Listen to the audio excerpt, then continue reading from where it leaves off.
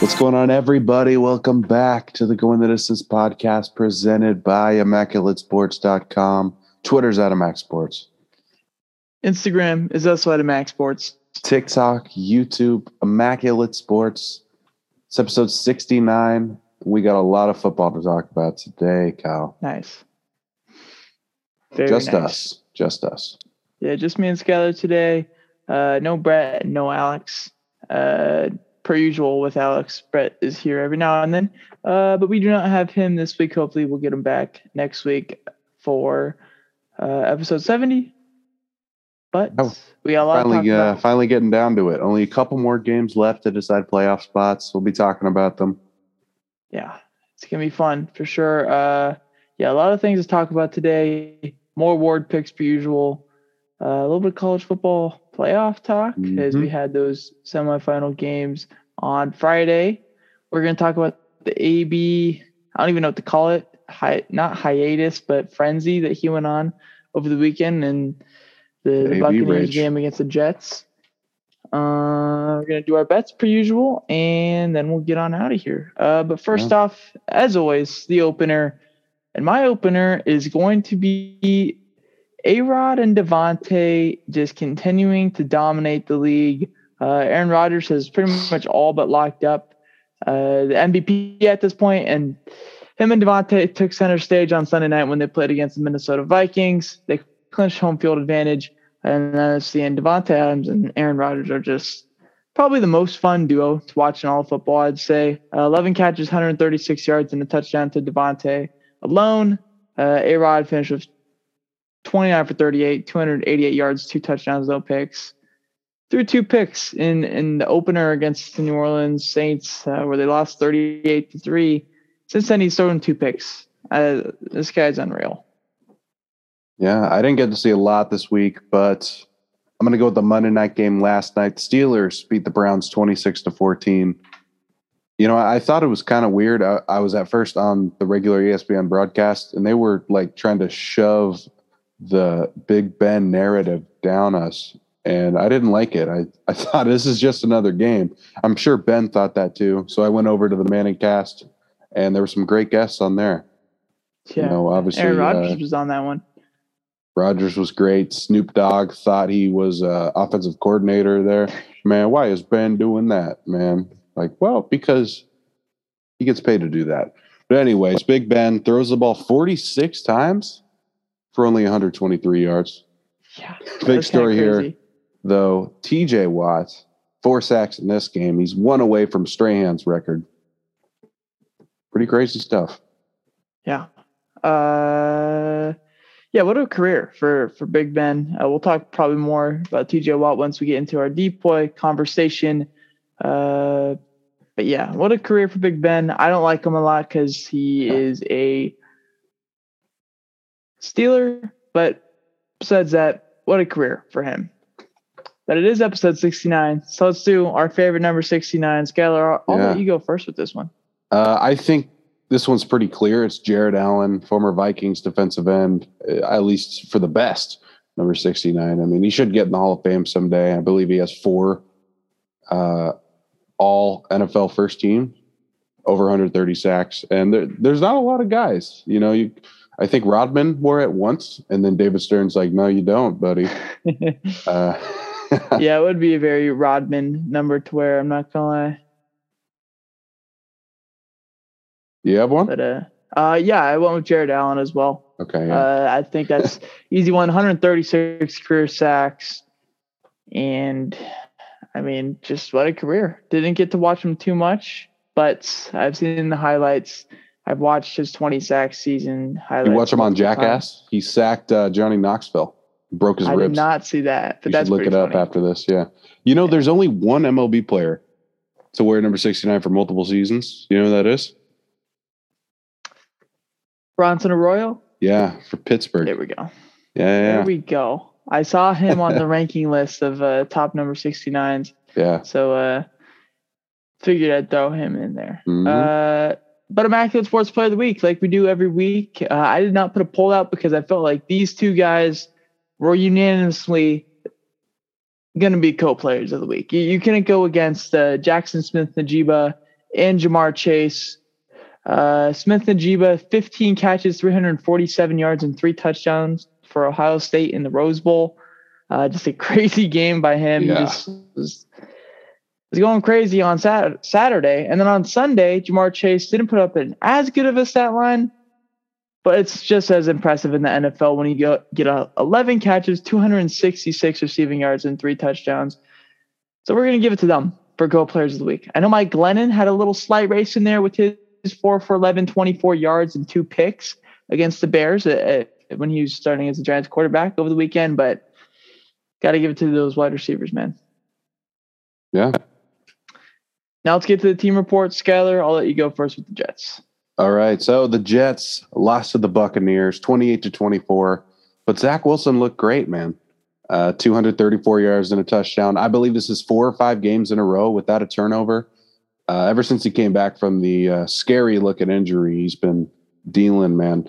And Braxton Berrios had 8 catches and 2 touchdowns. And as soon as the game was over, we started talking to him about an extension, which I really like, because this is one of the dudes through all the chaos this year who has really shown, hey, if we just give him the ball every time, a guy like Cooper Kupp or Cordero Patterson, if we just find the spot for him, maybe we could turn him into a Pro Bowler.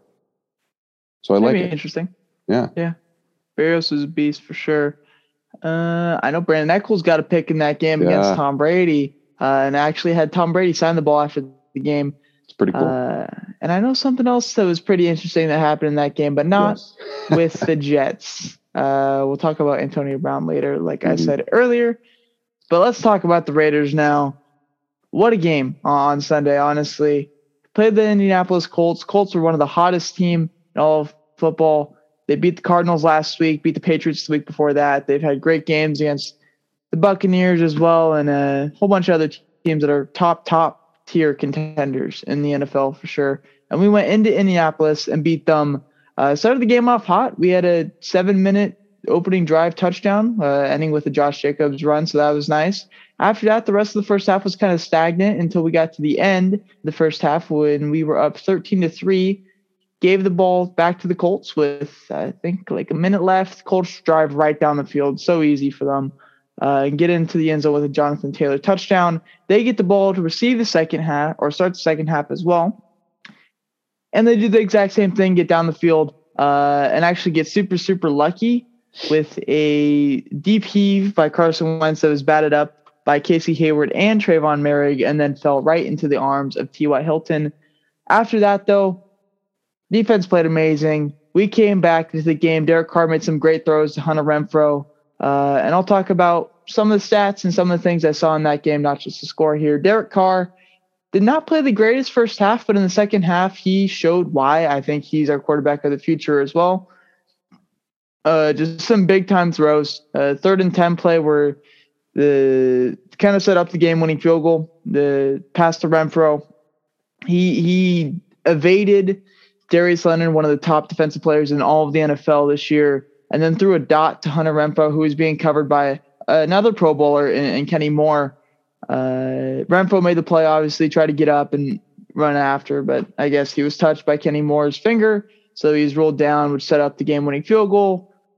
Marcus Mariota got some playing time in this one. He had 3 carries for 16 yards. It's good to see him get some run, especially not just in those goal line situations. Josh Jacobs played well. Didn't use him as much in the second half because we needed to throw a little bit.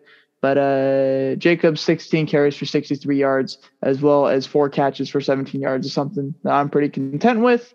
Zay Jones had a career day. His highest total in receiving yards for a game was 120. He got that today or Sunday with 8 catches. Hunter Renfrow, so good, man. So good. It sits at 99 catches and is over 1,000 yards now. He had 7 catches for 76 yards and a touchdown.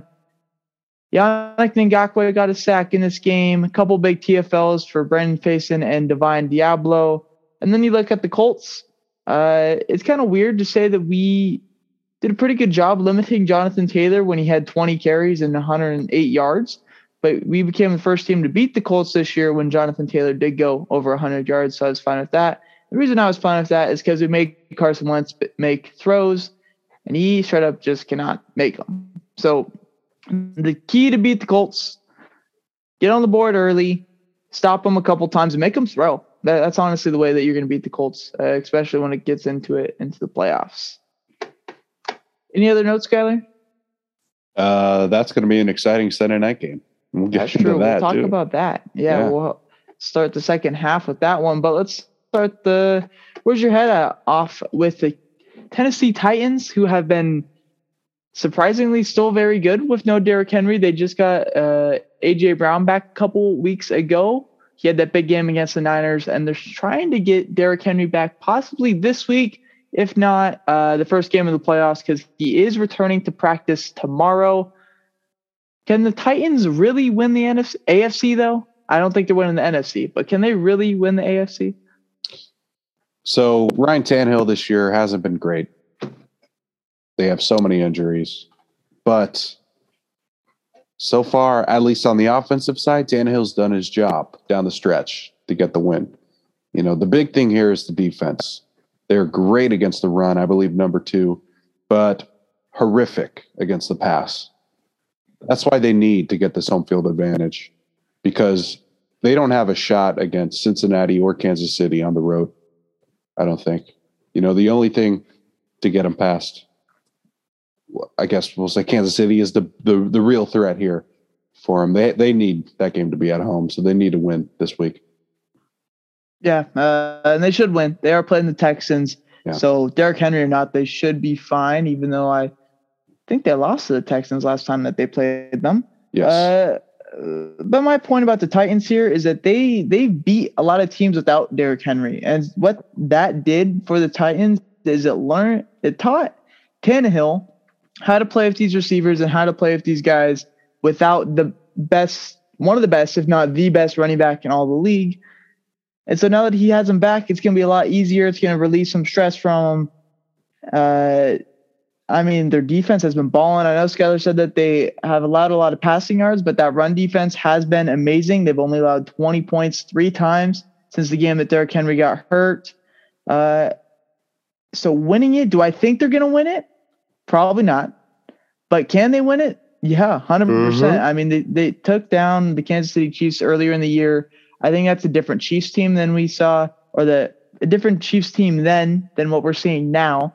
But nonetheless, I mean, the Titans have what it takes to really be a legitimate AFC top-tier contender.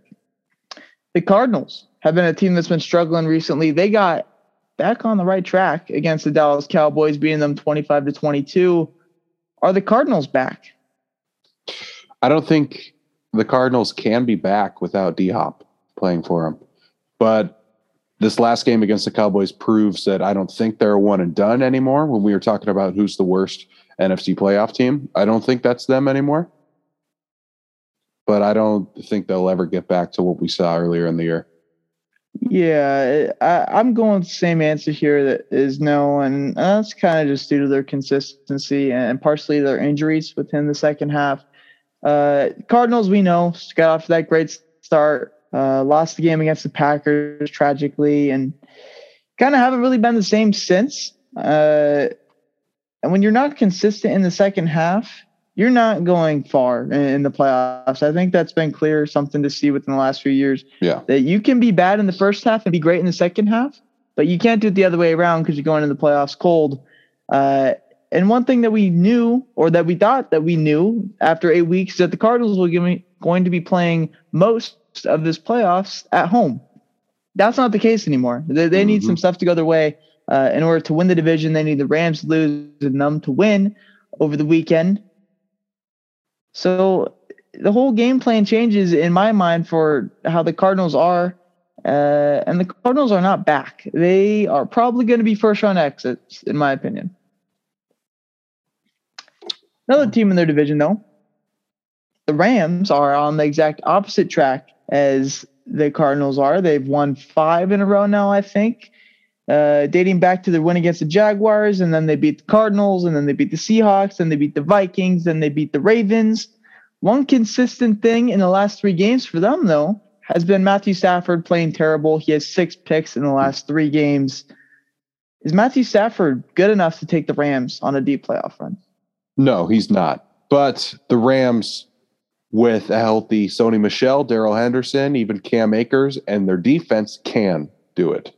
But if Matt Stafford has another game where he throws 3 picks, they're likely not going anywhere.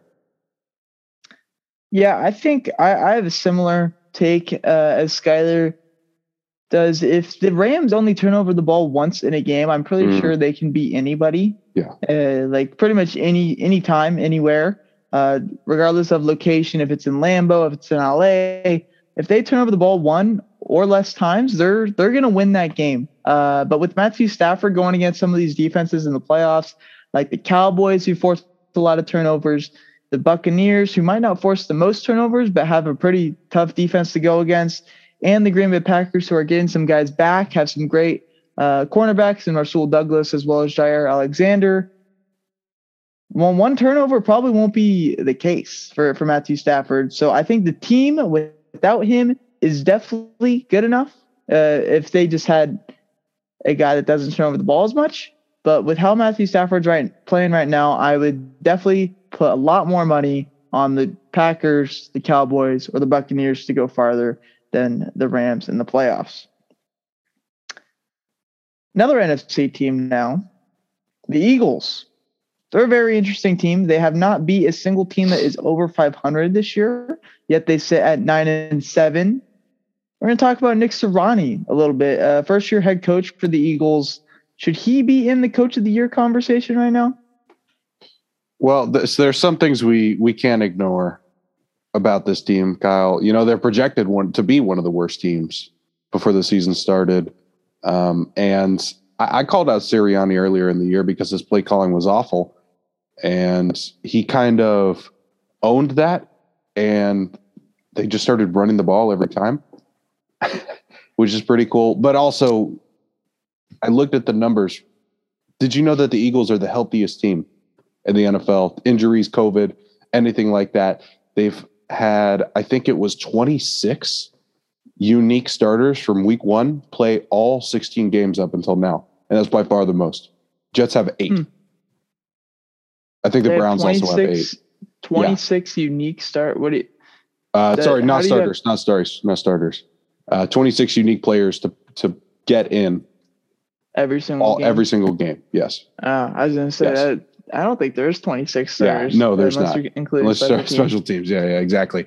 And not just for that reason, but I think maybe top 5, maybe just outside of the top 5, because there's some guys who have, I don't know, done more with their resources. You know what I mean? I don't think this should be ignored, but he's not on my list. He's not my honorable mention, even.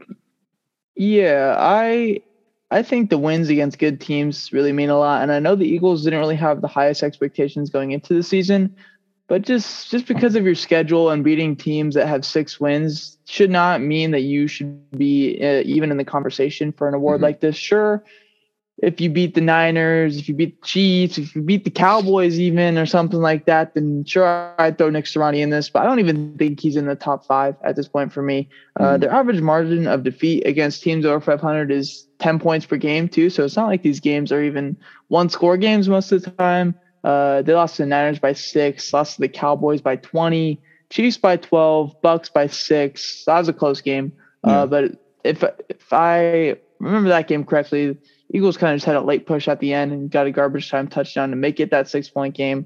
They lost to the Raiders by 11, Chargers by 3. That was a pretty good game by them. And then they also lost to the Giants 4 weeks back, but they have not lost since. And so when I look at the conversation, I'd say in the conversation means you're probably top 5. Unless you're looking at something like MVP, then I'd probably say top 10. But when there's only a pool of 32, it's probably going to be top 5. Yeah. So I look at the top 5 coaches that I think are probably in that top 5 and is Nick Sirianni in a better spot than any of these guys? LaFleur? No. Zach Taylor? No. Mike Vrabel, who won it last year. So kind of a weird spot, but I think with the injury circumstances and things like that, his team being at where they are right now, I would say no as well.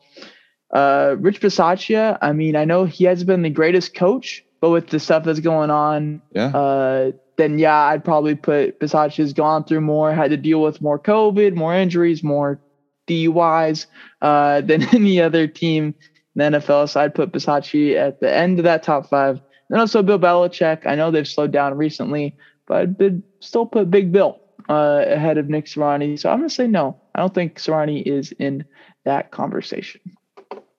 Let's get to halftime now. Right. I'll go over the scores that happened over the weekend first before we actually get into the AB Fiasco. I'll say that is the word to describe AB's actions over the weekend. The Raiders-Colts game, talked about it earlier. Raiders won 23-20. Falcons-Bills, this game was weird. I didn't really watch much of it. It seemed like the Falcons were in this one a little bit longer than they probably should have, but they lost 29-15. Bills can clinch the division this next week if they win. Bears destroyed the Giants 29-3. Just a terrible showing by the Giants. They didn't do at all. They didn't do anything in the past. They had negative 14 yards as a team. The Bengals shocked the Chiefs and won 34-31 to clinch the AFC North title. I'm not sure the last time that they did do that, but not since the Andy Dalton days, obviously. Titans manhandled the Dolphins and ended their winning streak as well as eliminating them from the playoffs. They win 34-3. Patriots did an old-fashioned beatdown on the Jags, 50-10. Laquan Treadwell was the leading receiver in that game. That was 6 catches for 87 yards. Good to see him doing all right. The Bucs beat the Jets 28-24. I think that's probably the best case scenario for the Jets. You play close against the Super Bowl contending team, yet you still lose for the pick. Yes, Eagles beat the Washington football team 20-16. Rams beat the Ravens 20-19. The Ravens are not completely eliminated from the playoffs, but they need a lot of things to go their way in order to make it. So pretty much consider them eliminated. The Chargers beat the Broncos 34-13. It sets up an interesting Sunday night matchup that we will talk about more in the second half. Niners beat the Texans 23-7. Next week for the Niners, it's win if they're in, or win and they're in, but they do play the Rams, so that should be interesting. Cardinals beat the Cowboys 25-22. Saints beat the Panthers 18-10. The Saints beat the Falcons and the Niners lose to the Rams. Then the Saints make the playoff spot instead of the Niners, which I really hope does not happen because the Saints suck. And I do not want to see them play a game against a top tier team. I'd rather see the Niners play because even though I don't think that they'll win, I think they'll definitely put up a better showing than the Saints. Seahawks played a high-scoring game against the Lions, 51-29. Amon-Ra St. Brown was the leading receiver in that game, had 8 catches, 111 yards, and a touchdown, as well as another touchdown on the ground. Rashad Penny going off now, actually out of nowhere, kind of 25 carries, 170 yards, and 2 touchdowns. Sunday night, talked about it a little bit earlier, but the Packers destroyed the Vikings 37-10. Sean Mannion started that game for the Vikings, Pleasanton alum.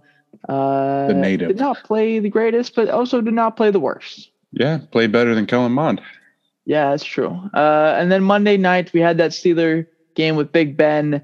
If this wasn't Big Ben's last game as a Steeler in Heinz Field, then the main story definitely would have been Najee. 28 carries, 188 yards, and I think he went over 200 yards with his receiving.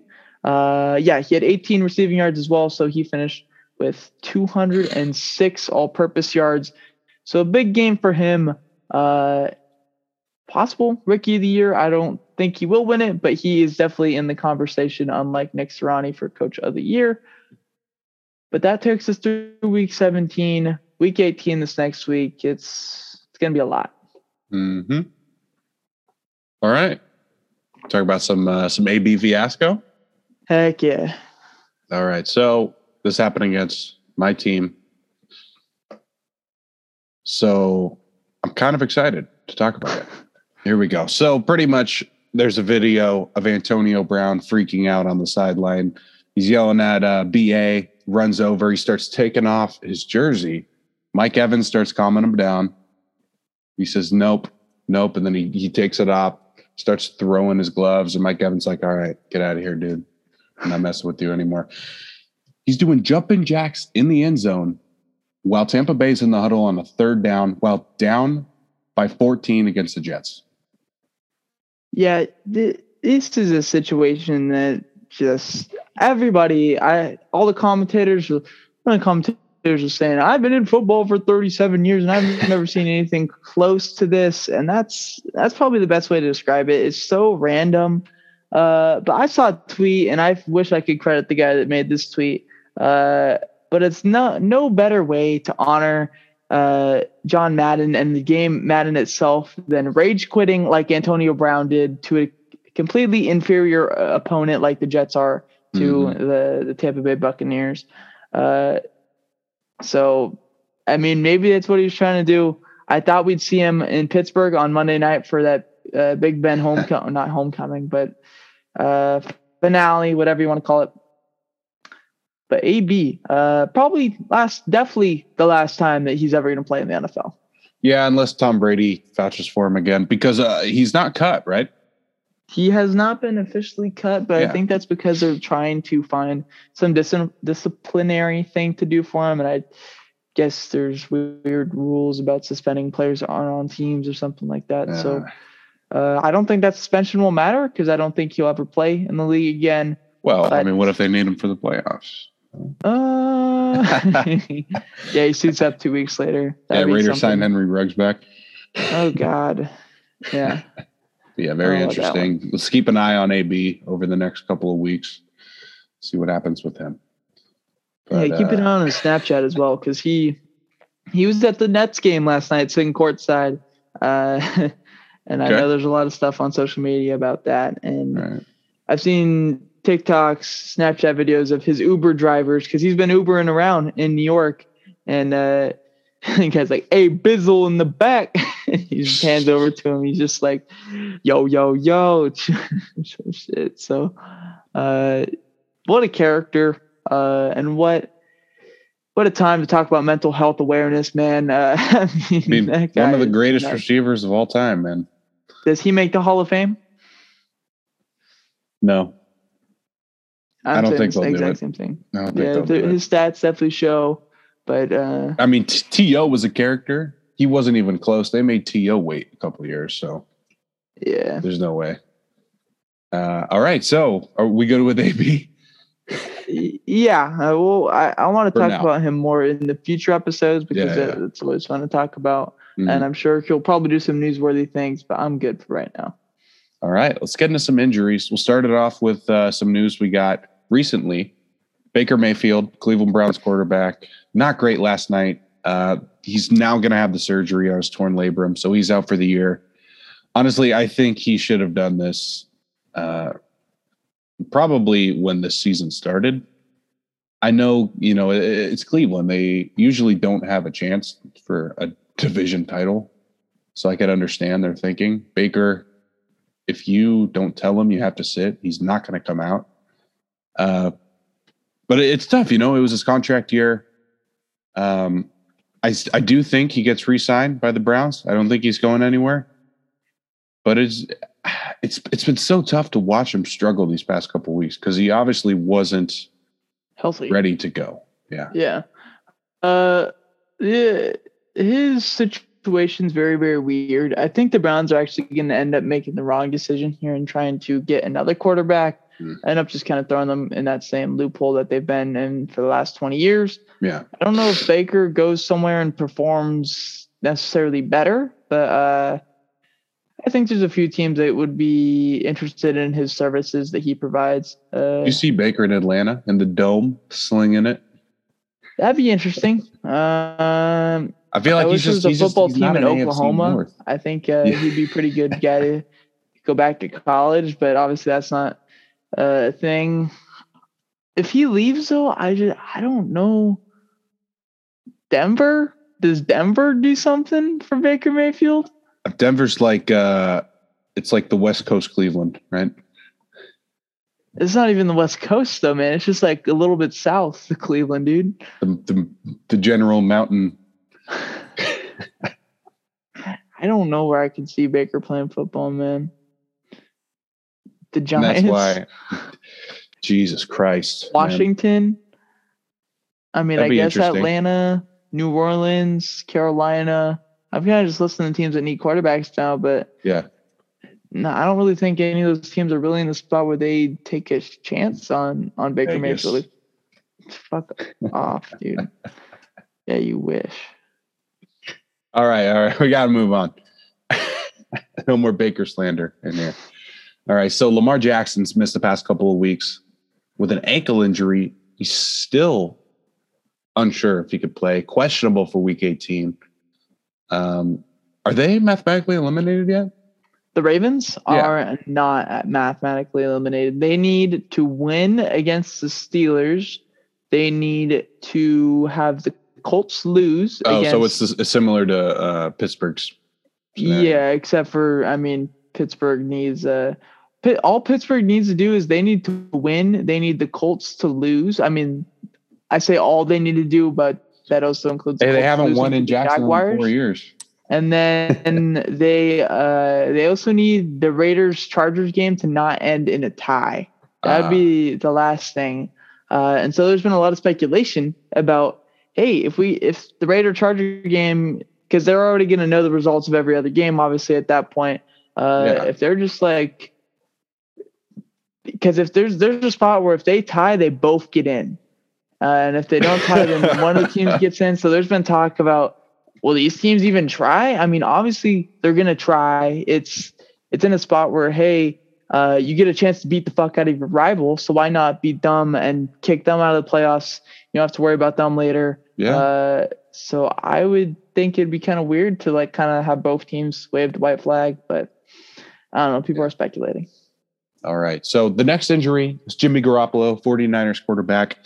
They found out he's got a torn UCL.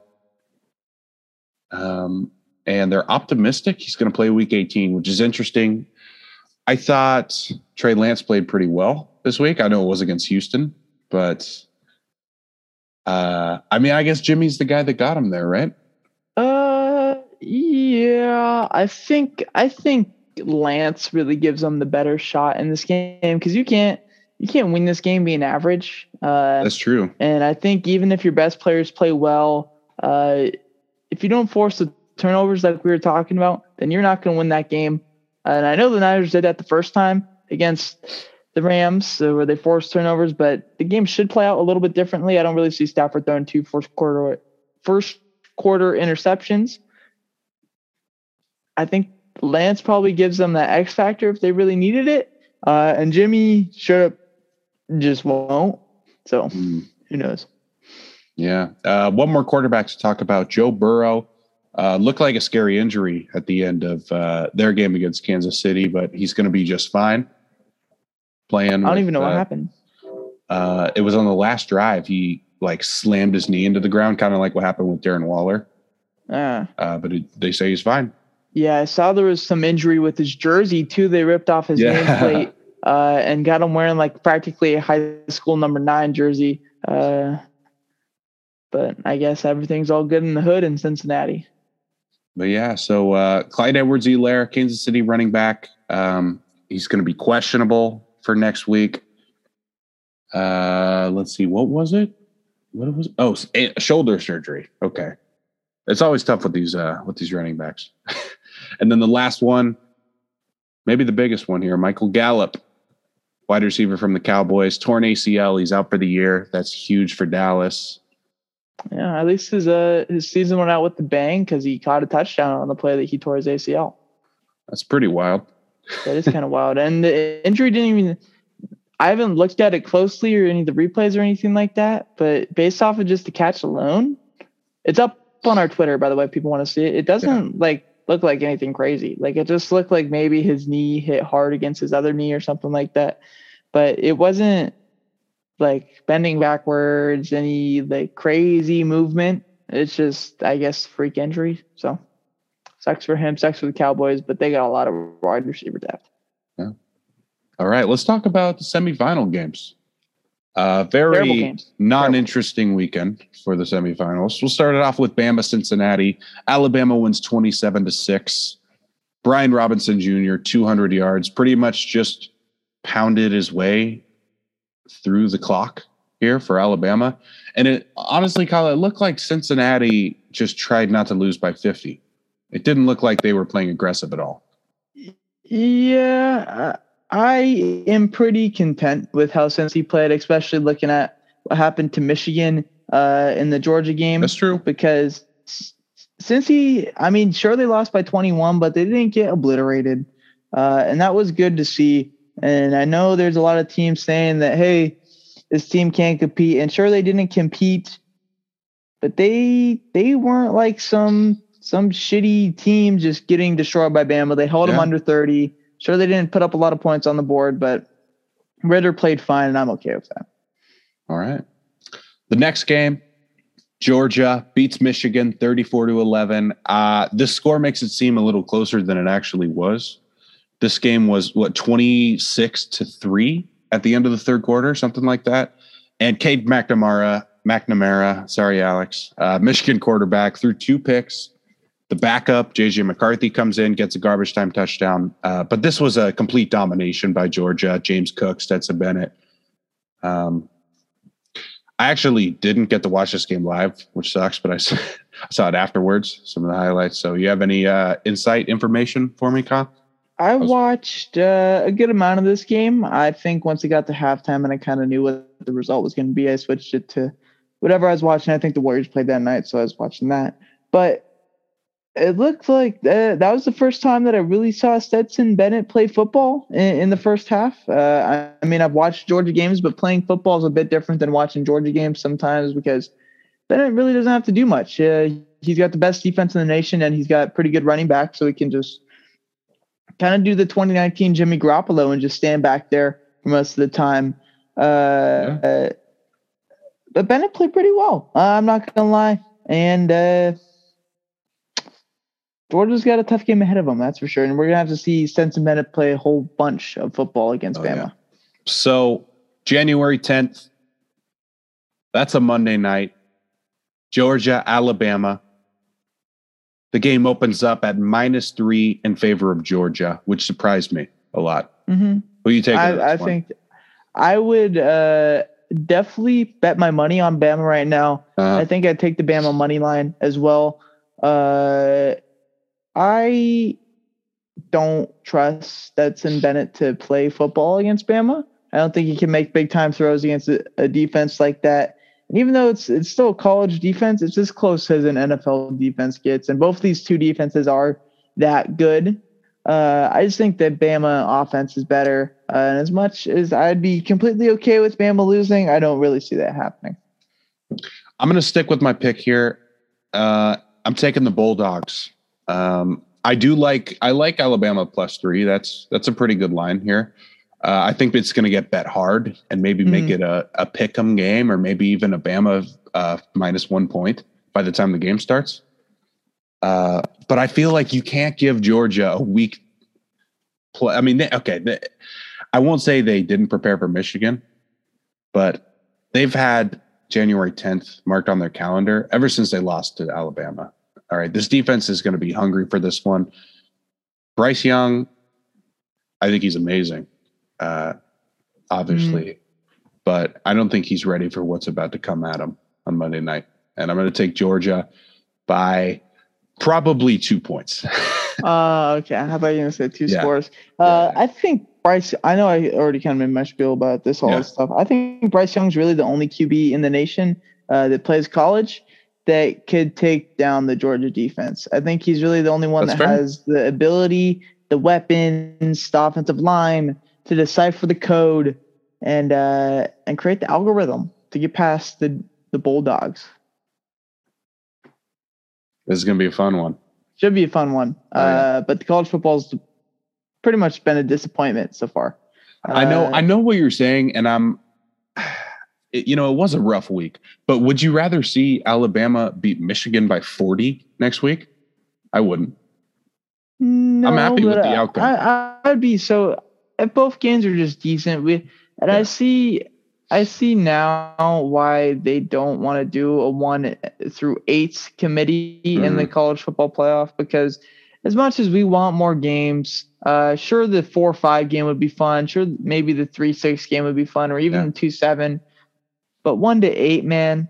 I mean, No. Bama against some outside Power 5 school that isn't Cincy would just get destroyed. Bama would be would be playing against Ole Miss in this game, and we know what happened to Matt Corral. We'll assume a similar play happens. If they're running the same scheme, he would get hurt in the first quarter, and we'd have a freshman backup who doesn't know what he's doing playing against Alabama on ESPN. Yeah, I also don't really think that that's how they do it, though. I think they'd make it to the top 5 conferences. Oh, I agree. I agree. And then there's a wild card Power 5 team that automatically goes to the 8 spot. And then from there. So we see a Notre Dame or a Utah or a BYU against them, right? Pretty much, which kind of benefits those schools. But regardless, every single time you have to play against that number 1 seed. So if you're actually legit, and it rewards that number 1 seed by, again, to play against a non-Power 5 school. And then the 6 and 7 seed would just be probably the loser of the conference championship in the SEC and the Big Ten. Yeah. All right. I think that's going to wrap up our college football talk, but I'm excited for this game.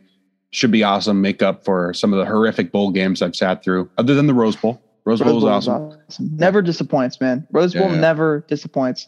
But let's get to the second half. And the first thing that we're talking about is Week 18 Sunday Night Football breakdown. It's practically winning you're in, losing you're out. That's the Raiders and the Chargers.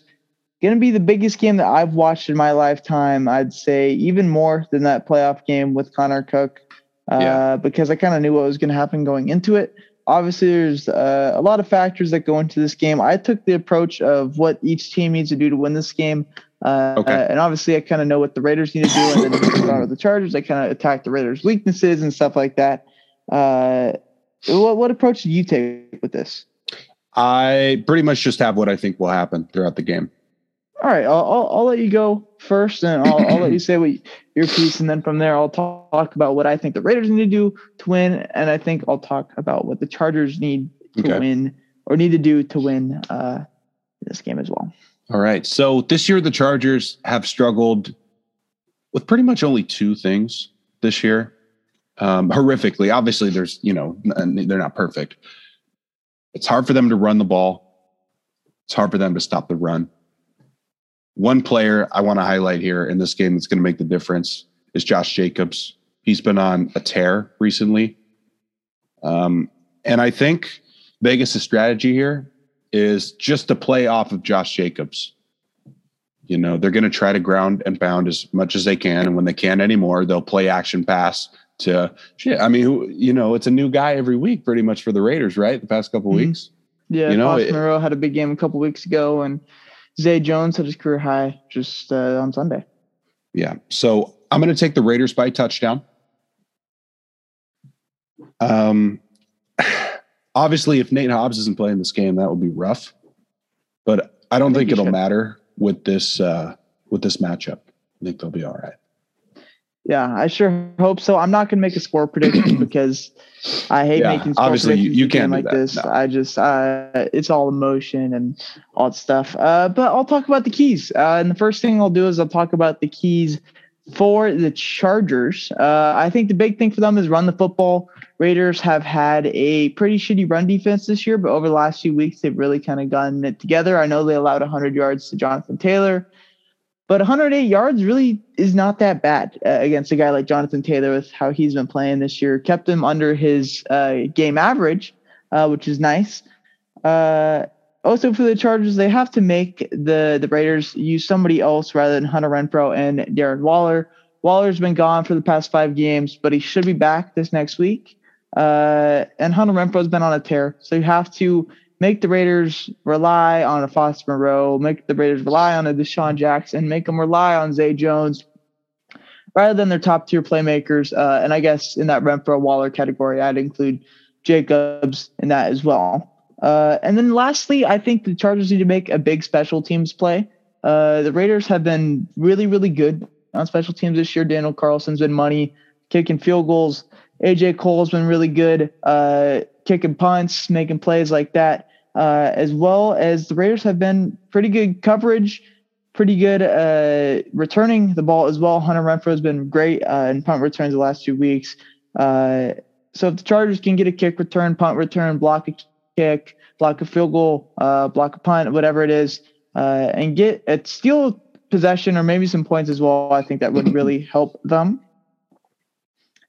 And then for the Raiders, what we got to do to win is win first down. Chargers have a very shitty run defense, like Skeller was talking about, and that's kind of was not the case that we saw when we played them earlier in the season, that we just couldn't run the ball for some reason, and then that got us behind for long third downs, and that obviously is a lot harder to convert than, say, it's 3rd and 3, 3rd and 2, 3rd and 1, and you can use Marcus Mariota because we've been using him better later on throughout the season. So if we win first down, get good carries on first down, maybe some easy completions, get some yards, make it 2nd and 5, 2nd and 6, whatever it is, I think it's going to be a lot easier for the Raiders to control time of possession as well as the football throughout the game. Next thing that goes with that as well is winning the turnover battle. Raiders are -7 in the last 3 weeks, despite being 3-0 as far as turnover ratio. We have not forced a turnover since the game against Washington, which was 5 games ago. And we've been turning over the ball a lot, whether it be fumbles, whether it be picks by Derek Carr. If you win the turnover battle, I think it's going to be pretty tough for the Raiders to lose this game, especially if you force a pick on Justin Herbert or just don't turn over the ball at all. And then also put good drives together early and score first. Raiders have had a really tough time, I'd say, earlier in the year of starting off slow. The last 3 weeks, they've been a lot better. But put drives together early and score first, as well as don't let up at halftime or near halftime. Raiders have been allowing some points in the last few minutes of the half the past few weeks. But if you can get on the board early, get a stop, and then get the ball back again, I think that'd be really, really big for us. And I want to go to the playoffs, man. I really, really do. I think that'd be fun to see, and pretty deserving for a guy like Derek Carr, who's had to go through so much this season. One thing we didn't mention that I want to talk about, the Raiders have been great in 2-minute drills this year. I won't count the Washington game because they got the ball back with like 28 seconds or something. Yeah, but no timeouts, 28 seconds. Yeah, other than that, they've been great in the 2-minute drill for, second half and the first half. So I think that'll play here. Yeah, sure. And I have a lot of faith in Derek Carr and DC just in general. I think he has a lot. He plays his best when we need him the most, I feel like. And sure, he's had some shitty games within the last few years, against Kansas City earlier this year, against the Falcons last year when we lost 43-6, against the Jets the year before that when we got demolished in the Meadowlands. Welcome. But when we need him to be great within the last 2 minutes, he has came through nearly every single time in his career. And if we have a spot where we're down 3 with 2 minutes left and we need to go get in the end zone or kick a field goal to force overtime or force a tie, because I guess that would get the Raiders in the playoffs too, I trust him to be able to get the job done, especially with the reliable receiver like Hunter Renfrow. Yes, sir. Also something to watch for. Yeah. Hunter Renfrow needs 5 catches to tie Tim Brown's record as for most catches by a wide receiver in Raiders history. Wow. I think he is 7 or 8 away from Darren Waller's team record in receptions that he set last year. Yeah. And I know you know this, you're a Raider fan. If you don't, Tim Brown was the Oakland Jerry Rice. Yeah. You know who's so the top 3 in Raider single season reception record. Do you know who the top 3 are right now? So it's Tim Brown at 1, Renfrow at 2. Guess who's number 3? What, 40-year-old Jerry Rice? Mm-hmm. Wow. Yeah, it goes Tim Brown, Hunter Renfrow, and then Jerry Rice. So pretty elite company for Hunter Renfrow. Let's get to MVP and award picks now. This is something we do every week. If you've been listening to the show, you kind of know this is part of our show, a mainstay now. Comeback player of the year, I'm not switching anything. I'll just say my 1 and 2 right now. Runner-up, I have Nick Bosa, and winning the award, I have Dak Prescott. I have the same. Arguably Burrow could be on this list, but I'm not changing. Yeah, Burrow definitely could be on the list, but I just think the magnitude of the injury is kind of tough. And I know Burrow went through a tough ACLs, all that stuff, but I wouldn't say nothing compared to Dak, but just the whole emotional value is a bit different. Coach of the year. My runner-up is Zach Taylor, though. So even though Joe Burrow isn't in that comeback player of the year conversation for me or leaderboard for me, I am putting Zach Taylor, his head coach, as our runner-up for coach of the year. Zach Taylor was close for me, but I ended up going with Vrabel. I know he won it last year. I think too. Yeah, but I don't think it could be ignored here. He's the number 1 seed with practice squad running back and receivers. That's crazy to me. The Titans, you really don't ever see coach of the years repeat. I feel like that's a very weird thing to see. It's usually a team that was expected to not be that good and then became really good, or expected to be okay and became the best team in the league. And so I said Zach Taylor for the first time, but I went with LaFleur as my leader right now, and he's going to get the award in my opinion. I know the Packers were expected to be really, really good this year, but to be the best team in the NFL with the 1 seed secured with still 1 more week to play, it's pretty remarkable for how the season started and how the headlines were in like August and September. I also have LaFleur here at number 1. You know, I've said it a couple times now, so many distractions in the offseason. And this guy LaFleur, he got everyone to put their differences aside and just focus on this season. You know, and obviously I don't think he'll win it. I think they'll give it to Belichick or Zach Taylor or maybe even Sean Dermott. Sorry, got Zach's on the head because Sean Dermott got snubbed last year. They do that sometimes. Yeah, that'd be interesting. I don't think the Bills are at that level right now, but yeah, sure. Yeah, I guess it's possible. But LaFleur is my guy. I think he deserves it. Yeah. Now to defensive rookie of the year. I did not put a second spot just because of how far the first place guy is ahead of everybody. That is completely fair. I did put Patrick Surtain though. Sorry, I was taking a sip of my drink there. But Michael Parsons number 1, and that's unanimous. I didn't even need to say that. Yeah, he's awesome. Offensive rookie of the year. Now this race has started to get more interesting. Yeah. I think there's a pretty clear favorite now, especially with how we played on Sunday. But my number 2 is going to be Najee Harris. All right. Number 2 is Elijah Vera Tucker. That'd be cool, but no guards on this list. Mac Jones is my number 2. I didn't completely take him off the list yet. You know, he was the best of the quarterbacks. He had some doubts, and he looked pretty good there for a while, and he's going to be in the playoffs. You know, I know it's not always good to go into the playoffs when you're cold, but, you know, he's coached by Billy Boy over there. He's always got a plan. Yeah, and they obviously had a feel-good game against the Jags. And even though they're not a playoff team, the Miami team plays tough, and they'll play them this weekend and get a good test for the team that has already clinched in New England. But my number 1, Jamar Chase. I mean, nearly 300 yards this week, 3 touchdowns. I had Mac going ahead of him earlier in the year, but once we get to a stat line like this and really taking a look at the Jamar Chase stat lines, even though they've been spread out this year, when you have games like he's had this year, you have to put him at number 1. This is the first time all year I have Jamar Chase at the 1 spot. He's finally convinced me.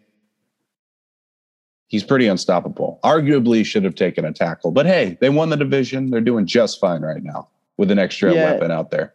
That I don't know if I'd still say, I mean, it's pretty, if someone were to argue that they made the wrong pick there with Jamar Chase, I still would be okay with that. Because there is a Penei Sewell out there, and Joe Burrow's been sacked a lot, so maybe not the best for his longevity, but if they attack that position this year's draft or the free agency, whatever it is, and get maybe not a tackle that could be the level of Penei Sewell later in his career, but a guy that has been really, really good and still have Jamar Chase, then I think things are going to work out pretty well for that Bengals squad. You know, like in the next few years. A pick like this, as a Jets fan, it makes me think, why not grab a Jameson Williams or Garrett Wilson with our second first-round pick? If this is how Joe Burrow has been elevated just by drafting a familiar face or a deep threat, you know, like if we just have one deep threat on our team, how much would that change the entire history of our franchise? You know, Yeah, I do think it's not one of a kind, but that Chase Burrow connection is not a rookie connection. I understand It's that. something that their fourth, fifth year together. Sure, they had a break year when Burrow was on the Bengals and Chase was still at LSU, but that connection is something not as good as a Rodgers Devontae Adams, but something that could get to that level here within the next few years for sure. Defensive player of the year now. I have a different number 2 than what I've had for most of the year, and that is going to be Darius Leonard, one of the best linebackers in all of football, super underrated. He has forced 9 turnovers this year. That's a lot. While still having a lot of tackles, a couple sacks, forced fumbles, picks, whatever it is. He is everything on the football field. All right. My number 2, I'm going to stick with Trevon Diggs here. I know he's been the worst defensive back in coverage this year, but he's got 11 picks. And we've tried to break it down. How is this possible? Does this actually help? And yeah, it helps. It does. Yeah. It doesn't matter how many yards you give up when you're taking the ball away, extra possession, cut the field in half for your offense. So he's sticking at number 2. Yeah. And the Cowboys are very content with how, Trevon Diggs plays because of how their offense is. If they had a Jaguars type offense where they're not putting up 25, 30 points a game, then they wouldn't be happy with how Trevon Diggs plays. Sure, he has 11 picks, but teams wouldn't be throwing the ball as much, whatever it is. But when your offense is capable of just getting those 7 points right back that you allow, then you can take that risk of going for picks and pick sixes, whatever it is. But he fell out of my list just due to how good Darius Leonard has been. And then number 1, I've had him here for most of the year. And I'm proud to say that I think I got this pick right now, and that's TJ Watt as my decoy. Yes, another player I finally made the move back to number 1, TJ Watt, 20.5 sacks. He had 4 last night, and he's missed 2 games this year. So that's pretty crazy. Not to mention all the forced fumbles, pass deflections. This guy is the defensive player of the year. Yeah, and I'm happy that I had him chosen over Myles Garrett early in the year. And no knock on Myles Garrett, but I feel like I got that pick right. I'm looking at it the other way. Like, I mean, I'm thinking, can you believe how much has changed, in that time? Yeah, I don't know if it was just me, just kind of knowing what was going on or whatever, but I feel like I did good there. On to offensive player of the year, and I have Jonathan Taylor as number 2. I think he's higher up in MVP, but Jonathan Taylor at number 2. I have Cooper Kupp at number 2, same as last week, and we just go ahead. There's a reason. Yeah. So me and Skylar have had our list flipped week after week now at this point, where I choose Kupp as 1, he chooses Taylor at 1. Kupp is just as far as offensive impact, as far as yards and touchdowns and receptions and stuff like that, I think Kupp just has a bigger impact. Sure, he isn't as valuable, but as far as offensive player of the year, I'm going with Kupp. He just posts up stat lines after stat line after stat line after stat line. That's fair. I do think it's, like you said, it's harder to catch a receiving touchdown than it is to run one in. But maybe this is a little bit on me. I predicted Taylor to have a breakout year, so maybe this is like you with TJ earlier. But I think he is one of the best players in the NFL already. So yeah, that's fair. And I just Cooper Kupp. He has had 1 game this year where he's had less than 90 yards receiving. Like that's so. I almost feel kind of bad not picking Cooper Kupp, but like you can't go wrong. I feel like. Yeah, and if they were to do co-players of the offensive player of the year, then I think they can definitely do this for this award. Yeah. Let's get to MVP now. And at number 3, I moved him down a spot, is Jonathan Taylor, and that's not due because of him. I think that's because of Carson Wentz. Jonathan Taylor's very, very, very good when you have a lead and you don't have to get back into a ball game. But obviously, it's pretty much impossible to get back into a ball game with the run game because it takes time. You can't really get the big chunks like you can in the past game. But Jonathan Taylor's been amazing. He's still up here near the top of the list. But when you need Carson Wentz to make those throws and be valuable, I think it's very tough to take a guy like Jonathan Taylor and put him above some other people I have on this list. All right. I do want to say my 4 and 5s. Joe Burrow, Cooper Kupp. I just feel like they shouldn't go unmentioned. Yeah. But number 3, I still have Tom Brady. I know he had another crazy comeback touchdown drive, but it was against the Jets, and that upsets me. So I'm keeping him at 3. I am going with Tom Brady at number 2. He's going to have 5,000 yards if he throws for 10 yards this next game. He has 40 touchdowns in back-to-back seasons for the first time in his career. And the problem of throwing the interceptions hasn't been as big as a problem as what I thought it was going to be. Looking at the span where he had 5 straight games with an interception, he's only thrown 2 in the last 4. So I'm going Tom Brady, TB12 at number 2. All right. My number 2 is going to be Jonathan Taylor. Just because I feel like, you take out Jonathan Taylor from this offense. This team is under 500. Right now they're a playoff team. I feel like you look at all the playoff teams, you take away the running back. Not a lot of guys would have this impact. Mm-hmm. So that's why I'm keeping him at number 2. Yeah, I think that's a valid reason too.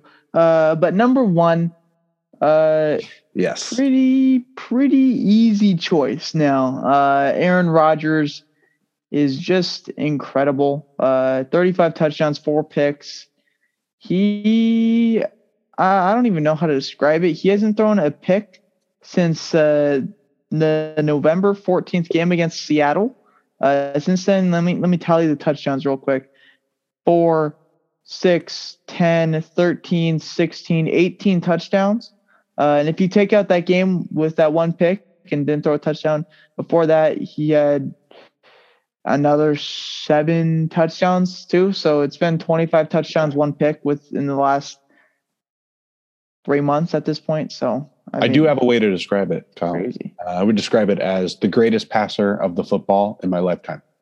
I think just in football's lifetime. I was close to saying that, but I've heard stories about like Sammy Baugh like getting bored and throwing passes behind his back and like throughout the whole game.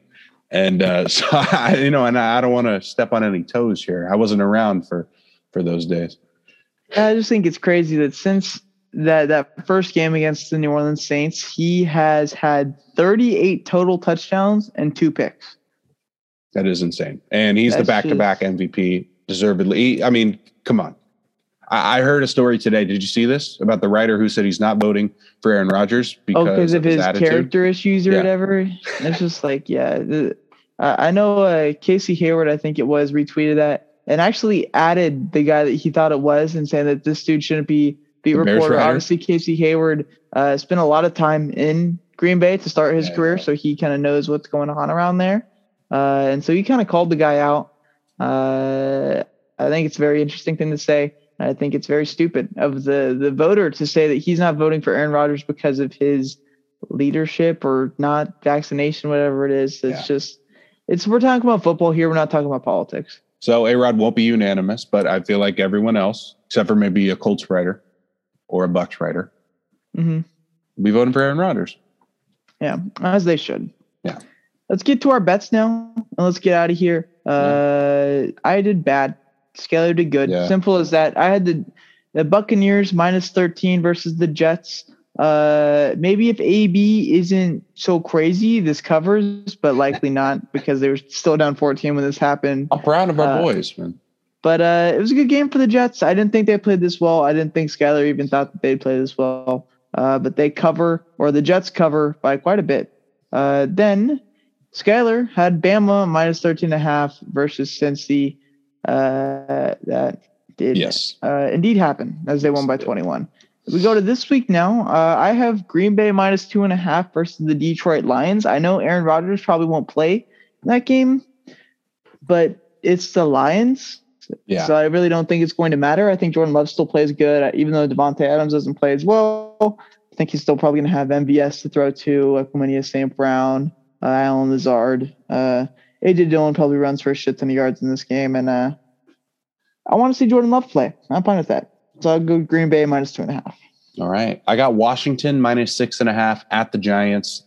Looks like we won't see Antonio Gibson in this one because, and it doesn't matter either. These teams are both out. But if Mike Glennon's starting, Mike Glennon isn't starting. He isn't. It's Jake Fromm. Jake Fromm? Okay, fine with that too. If Mike Glennon or Jake Fromm are starting a game in the NFL, I'll take the touchdown points. All right. Yeah, I know. I got to pull up the Giants scoring within the past little while. Let's see here. Let's go back to the Giants have scored more than 13 points once since mid-October or something. Dude, I know they've had a lot of injuries, but that's worse than Adam Gase-led offenses. Yeah, Joe Judge should be out. But they're bringing everyone back? What's up with that? They're not. I mean, they might fire Gettleman. They should fire Gettleman. That's what I've been hearing. But other than that, sheesh, man. Yeah, they're not bringing them back. You watch. I know this is kind of random time to bring it up. Did you see the stuff that's happening with the Jags fans? Oh, they're going to wear like clown outfits? They're wearing clown outfits to the game because of the Jags owner's decision to keep Trent Baalke as their GM. Wow. They should just not show up. That would be even better. Yeah. Probably because you're still supporting the team even when you buy clown suits and show up to the game but still crazy nonetheless. And I feel bad for Jags fans because they kind of have to go through so much. They just want to watch their team. I don't feel bad. It's their fault. They're the ones who drafted the bus, Trevor Lawrence. Well, they didn't. The fans didn't draft people. They didn't. They just want to see good winning football. No, I feel your pain. So we're equal. Yeah, you went to an AFC championship. Some similar things with the Raiders too. So we'll see if things change here soon for our teams. Hopefully, things can change for me this weekend. But let's get to our bold predictions, and then let's leave. I did not do good here as well. I thought Kansas City was actually going to blow out Cincinnati. That did not happen. I'm sorry, Cincinnati fans. I wasn't really speaking towards you guys. I was speaking more towards Kansas City being on the run that they've been on. But y'all beat them. Congratulations with that.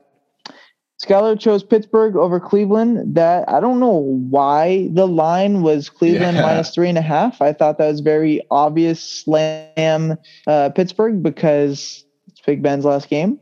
But Skylar gets that pick right. Yes, Let me go to this week. I have Miami over New England +6.5. Miami lost their last game, but I still think they're going to play for pride here. I don't think they have their first round pick. And I mean, why not go ahead and go sweep one of your rivals in the New England Patriots? All right. I'm going to go with the Falcons to beat the Saints here in week 18. You know who likes that one? Yeah, Brett does. Brett does, that's for sure. For whatever reason, the Falcons have been close in almost every single game this year. I don't like Taysom Hill. I know Kyle has his opinions on the Saints here, and it would be the perfect narrative here. Atlanta, 2021, the worst team in NFL history to win 8 games. Yeah. And they'd be the first team in NFL history to win 8 games and be under 500. Yeah. If their game ends first. Yeah, true. Yeah. But I mean, Atlanta sucks, but they could be 8-9, which is weird to think. That's going to do it for episode 69, though. Pretty fun episode. Our socials are Twitter is at Immac Sports, Instagram Immac Sports, YouTube, TikTok, Immaculate Sports. Crazy episode. We're going to be talking about a lot of things next week, man. Episode 70 is going to be a classic. But this has been a fun one for sure. Yeah, even after 70, maybe a Friday show where we go through the bracket, make our picks. Make our picks, because it is tough making picks for games that are 6 days away since we record this on Tuesdays, obviously, and games really don't happen until Sunday or Saturday, I guess, in the playoffs case. Or now Monday as well with the ESPN contract that they wrote for the playoffs. So maybe after episode 70 next week, you'll see us again later in the week. But it's been a good one. Been a fun one. You got any parting messages? We'll see you guys next week. Go Jets. And later. Ooh.